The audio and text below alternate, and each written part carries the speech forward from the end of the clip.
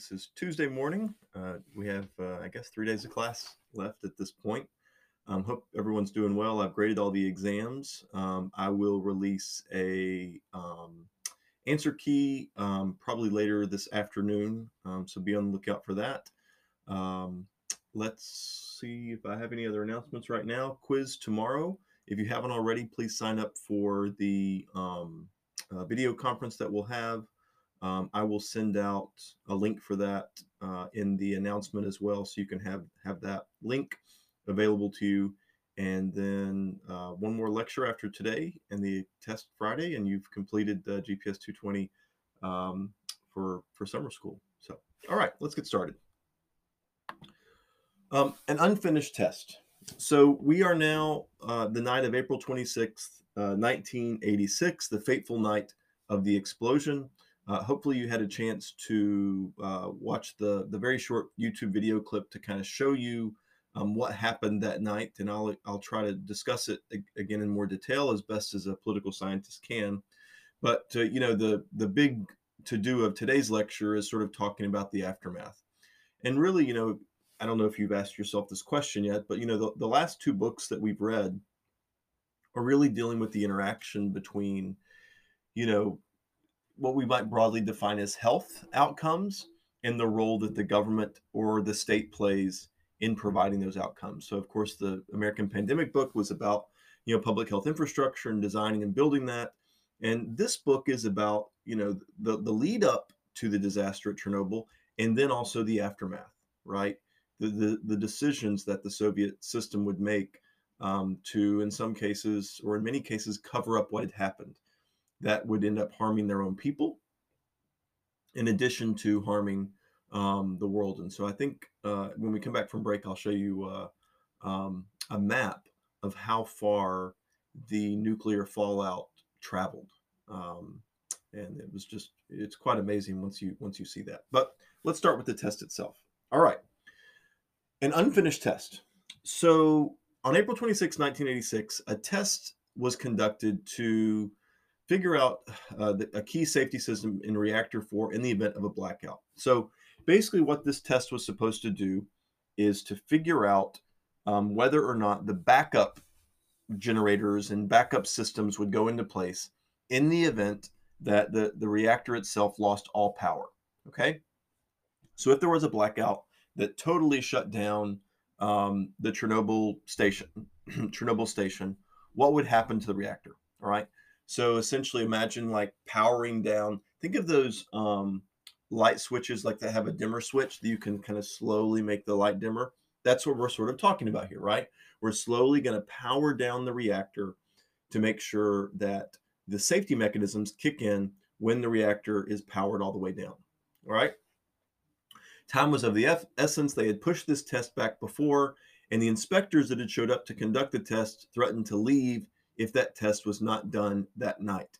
So the test was done, you know, they started conducting the test around midnight, and then by kind of 1:30, I think sometime around that time, 1:30 in the morning, the you-know-what hits the fan. So like we said, it involves slowly powering down the reactor without compromising it. Now, let's go back to what we had said last time. The reactor is so big that there is always a threat of a chain reaction, all right? That the reactions among these, you know, rods that are kind of moving in and out, these graphite rods that are moving in and out, will go unstable. And it will set off a chain reaction that could lead to really negative consequences. Well, what is one way that you could lead to an unstable reaction? If you power the generator down too quickly. All right, so keep that in mind. All right, let's talk about Anatoly Dyatlov for a moment. We've talked about Toptanov, we've talked about Akimov, we've talked about Brukhanov so far, and now we're going to introduce you to the fourth individual in this story that is really, really important, and that is Anatoly Dyatlov. Anatoly Dyatlov was the deputy chief engineer of the plant, responsible for coordinating the test. So he is sort of the top dog at the plant on a day-to-day basis, all right? That's Dyatlov. So Brukhanov is over the whole kind of operation of the plant itself, but Dyatlov is there on a day-to-day basis, dealing with the reactors themselves, as it were. So he's a really important figure. Dyatlov has a very, very prickly personality, very hard to deal with. As the book says, he's borderline abusive with his coworkers, and this personality trait probably led him to make decisions that ultimately would compromise the reactor. He likely pushed the test to its breaking point. And so Toptonov and Alexander Akimov manned the board that night. They were the people responsible for controlling the switches, moving the control rods around in the reactor, and Dyatlov was giving the instructions. I haven't mentioned this yet, but maybe you already know this. This book, Midnight in Chernobyl, is the text that was used, the primary source that was used in an HBO miniseries by the same name, called Chernobyl, which was a 6-part miniseries based on this book. Now, really, most of the book, most of the series begins with the explosion. Everything we've done so far is not in the series, so I'm not telling you can go and watch this HBO miniseries and be able to take your test on Thursday. But I do want to tell you that, or encourage you, if you have HBO Max or you have access to an HBO account and you can watch Chernobyl, if what we've talked about the last couple days has interested you, please, please, please go back and watch that miniseries. Dyatlov is a featured character in that miniseries, as well as Brukhanov. Akimov and Toptonov also play a role, as well as, a number of people, or a couple of people that we haven't discussed yet, but we'll see very, very soon. So if you read Midnight in Chernobyl and you say, oh, this is fascinating, I'd like to learn more, please, please watch the HBO Max miniseries called Chernobyl. It is quite fascinating. It really starts with the explosion. That's where that miniseries really begins. Okay. Destabilizing the reactor. Forcing the shutdown so quickly jeopardized the integrity of the reactions. It's something I've been previewing for you already. The reactor itself is too big, and so any sort of sudden movements, literal or figurative in the way I'm using that term there, can compromise those reactions and set up a chain reaction that could literally blow the top off the reactor. Let's turn to page 86 and 87 and discuss what that looked like.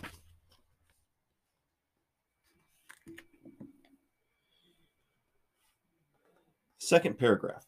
Shut down the reactor, Akimov said in a level voice. He waved his hand in the air. AZ-5. Akimov lifted a transparent plastic cover on the control panel. Toptonov pushed his finger through the paper seal and pressed the circular red button beneath.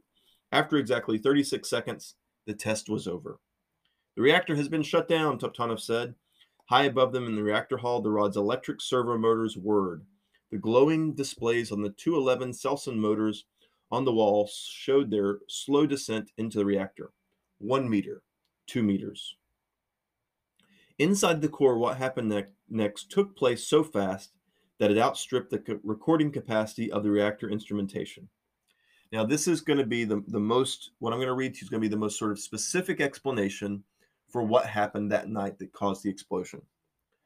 For 1 scant second, the boron carbide-filled upper sections of the rods entered the top of the reactor. For 1 scant second, as the boron carbide-filled upper sections of the rods entered the top of the reactor, overall reactivity fell just as it was supposed to. But then the graphite tips began to displace the water in the lower part of the core, adding to the positive void effect, generating steam and more reactivity. A local critical mass formed in the bottom of the reactor. After 2 seconds, the chain reaction began to increase at an unstoppable speed, blooming upward and outward through the core. In the control room, just as the staff was expecting to relax, the SIUR's annunciator panel suddenly lit up with frightening succession of alarms. The warning lamps for power excursion rate emergency increase and emergency power protection system flashed red. Electric buzzers squawked angrily. Toptonov shouted out a warning. Power surge. Shut down the reactor, Akimov repeated, yelling this time. All right, so this is what occurred following that 30-second or so power down of the reactor. It still occurred too quickly, creating this chain reaction that was itself unstable and compromised the integrity of the nuclear, fission process that was taking place inside reactor 4. All right, let me continue to read on. Standing at the turbine desk 20 meters away, Yuri Tregub heard what he thought was the sound of a turbine number 8 continuing to decelerate, like a Volga driving at full speed and then beginning to slow down. Woo, woo, woo, woo. But then it grew to a roar, and the building started to vibrate ominously around him. He thought it was a side effect of the test, but the reactor was destroying itself. Within 3 seconds, thermal power leapt to more than 100 times maximum. In the lower southeast quadrant of the core, a handful of fuel channels overheated rapidly, and the fuel pellets approached melting point. As the temperature climbed toward 3,000 degrees centigrade, the zirconium alloy casing of the assembly softened, ruptured, and then exploded, dispersing small pieces of metal and uranium dioxide into the surrounding channels, where they instantly evaporated the surrounding water into steam. Then the channels themselves broke apart. The AZ-5 rods jammed at their halfway point. All 8 emergency steam release valves of the reactor's protection system snapped open, but the mechanisms were quickly overwhelmed and disintegrated. Now let's go to page 88. At 1:24 a.m., very top of the paragraph, at 1:24 a.m., there was a tremendous roar, probably caused as a mixture of hydrogen and oxygen that had formed inside the reactor space and suddenly ignited. The entire building shuddered as reactor number 4 was torn apart by a catastrophic explosion equivalent to as much as 60 tons of TNT. The blast caromed off the walls of the reactor vessel, tore open the hundreds of pipes of steam and water circuit, and tossed the upper biological shield into the air like a flipped coin.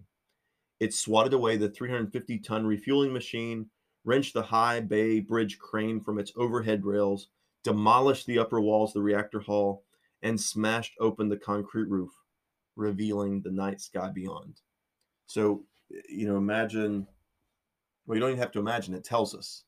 There's this reactor, it blows the lid off, and now nothing but exposed sky is above, with particles filtering into the air. In that moment, the core of the reactor was completely destroyed. Almost 7 tons of uranium fuel, together with pieces of control rods, zirconium channels, and graphite blocks, were pulverized into tiny fragments and sucked high into the atmosphere, forming a mixture of gases and aerosols carrying radioisotopes, including iodine-131, neptunium-239, cesium-137, strontium-90, and plutonium-239, among the most dangerous substances known to man. If you're a chemistry major or chemistry minor, those elements should be familiar to you, and you understand the danger associated with nuclear fallout. All right, let's take our break right here. When we return, we'll talk about the aftermath, or the beginning, I should say, of the aftermath of that initial explosion. We'll stop right here.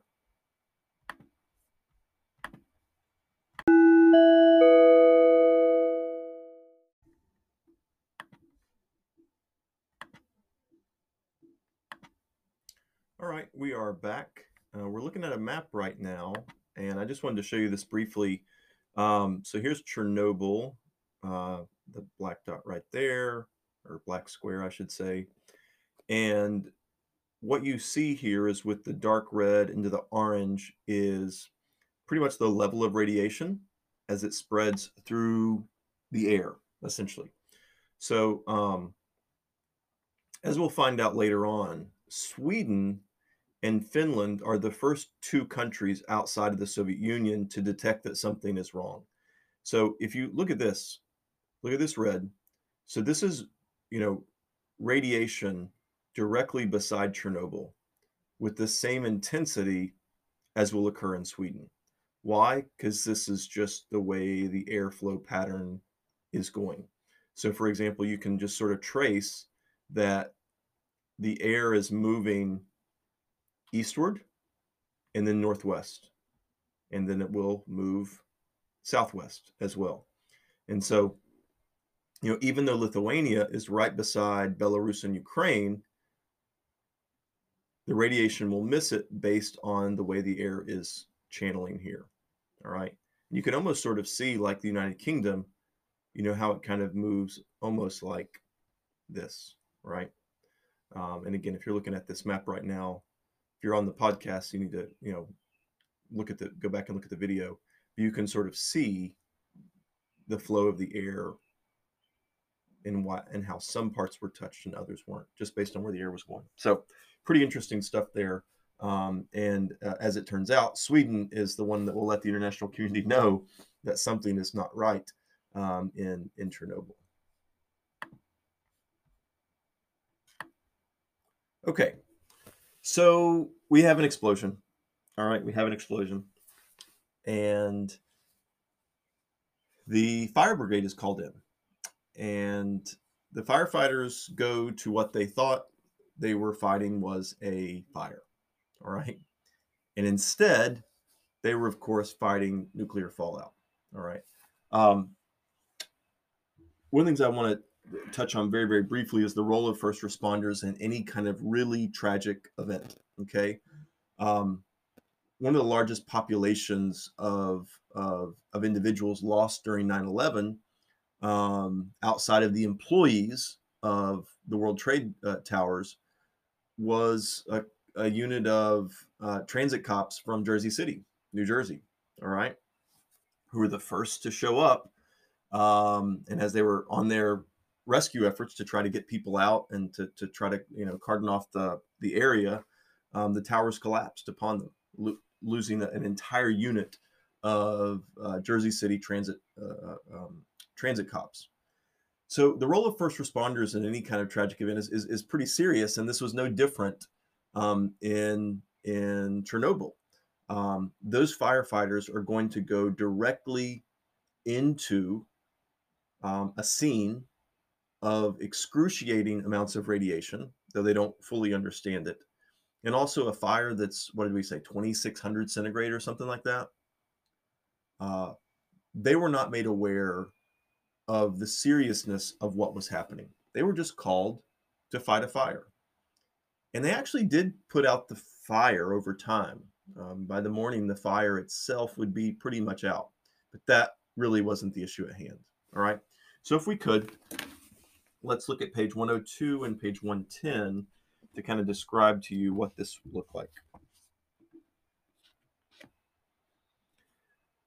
So the fire brigade has gotten to the scene, and then it goes something like this. In the darkness around their feet were hundreds of sources of lethal ionizing radiation, lumps of graphite, fragments of fuel assemblies, and pellets of the reactor's uranium dioxide fuel itself, scattered across the rooftops and emitting fields of gamma rays reaching thousands of Roentgen an hour. Roentgen is how they measure basically radiation. So you'll see that word a couple times, and it's just a measurement, is what it is. Yet Pravik and the others were driven on by a more tangible threat. The fires on the roof of Unit 3, directly above the reactor. A breeze was blowing from the west, threatening to spread any one of the small blazes downwind toward reactors 2 and 1, both of which were still running. If these fires weren't brought under control, the entire station would soon be engulfed in disaster. Pravik moved quickly. Together with Kibanok and his men, they brought hoses to the roof. Pravik ordered his pump trucks connected to the dry standpipes designed to distribute water to the height of the building through the plant's fire suppression system. When the pumps were turned on, air whistled through the hoses. "Give me some pressure," Pravik yelled on the radio. It was no use. The standpipes had been smashed in the explosion. Let's turn now to page 110.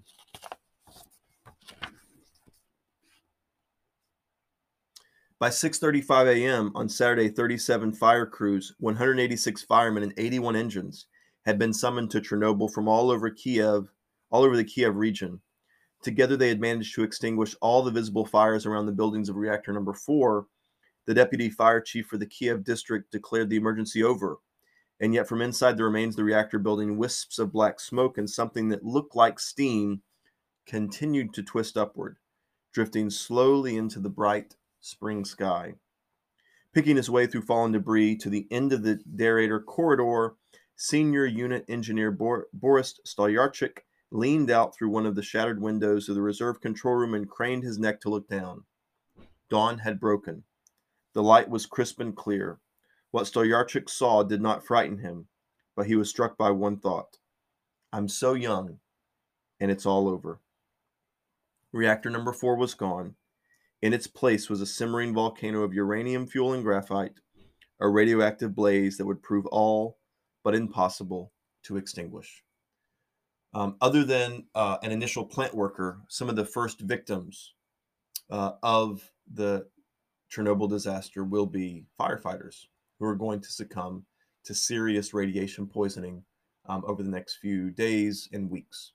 And they will succumb to the injuries related to that. All right, let's go back now to page 105 and 106 and talk about government secrets. We mentioned some government secrets the other day about the building of Chernobyl itself, and now we have this explosion. All right, and now we have more government secrets. Let's look at what this entails. Page 105. Third paragraph. Viktor Petrovich, he said, we need to make an announcement. This is, he's discussing this with Brukhanov. That's who Viktor Petrovich is. It's common in Slavic languages to call someone by what they call their patronymic, which is a version of a middle name, but really a patronymic is identifying your name with your father's name. So Viktor Petrovich is Victor, son of Peter, basically. Viktor Petrovich, he said, we need to make an announcement. But the director told him to wait. He wanted more time to think. So Vorobayev went back outside and got into his car to gather more data. As he drove around the plant toward Unit 4, the needle on DP5 swung up to 20 Röntgen per hour. He then passed the electrical substation, and the Röntgen kept going and going and going and going. All right. What did Brukhanov do? He stalled. This is the third paragraph on page 106. Still, Brukhanov stalled. He said he would wait for Korobanyakov, head of the plant's radiation safety team, and then make his own assessment. At 3 a.m., Brukhanov called his party boss in Moscow and the Ministry of Internal Affairs in Kiev with a situation report. He described an explosion and partial collapse of the turbine hall roof. The radiation situation, he said, was being clarified.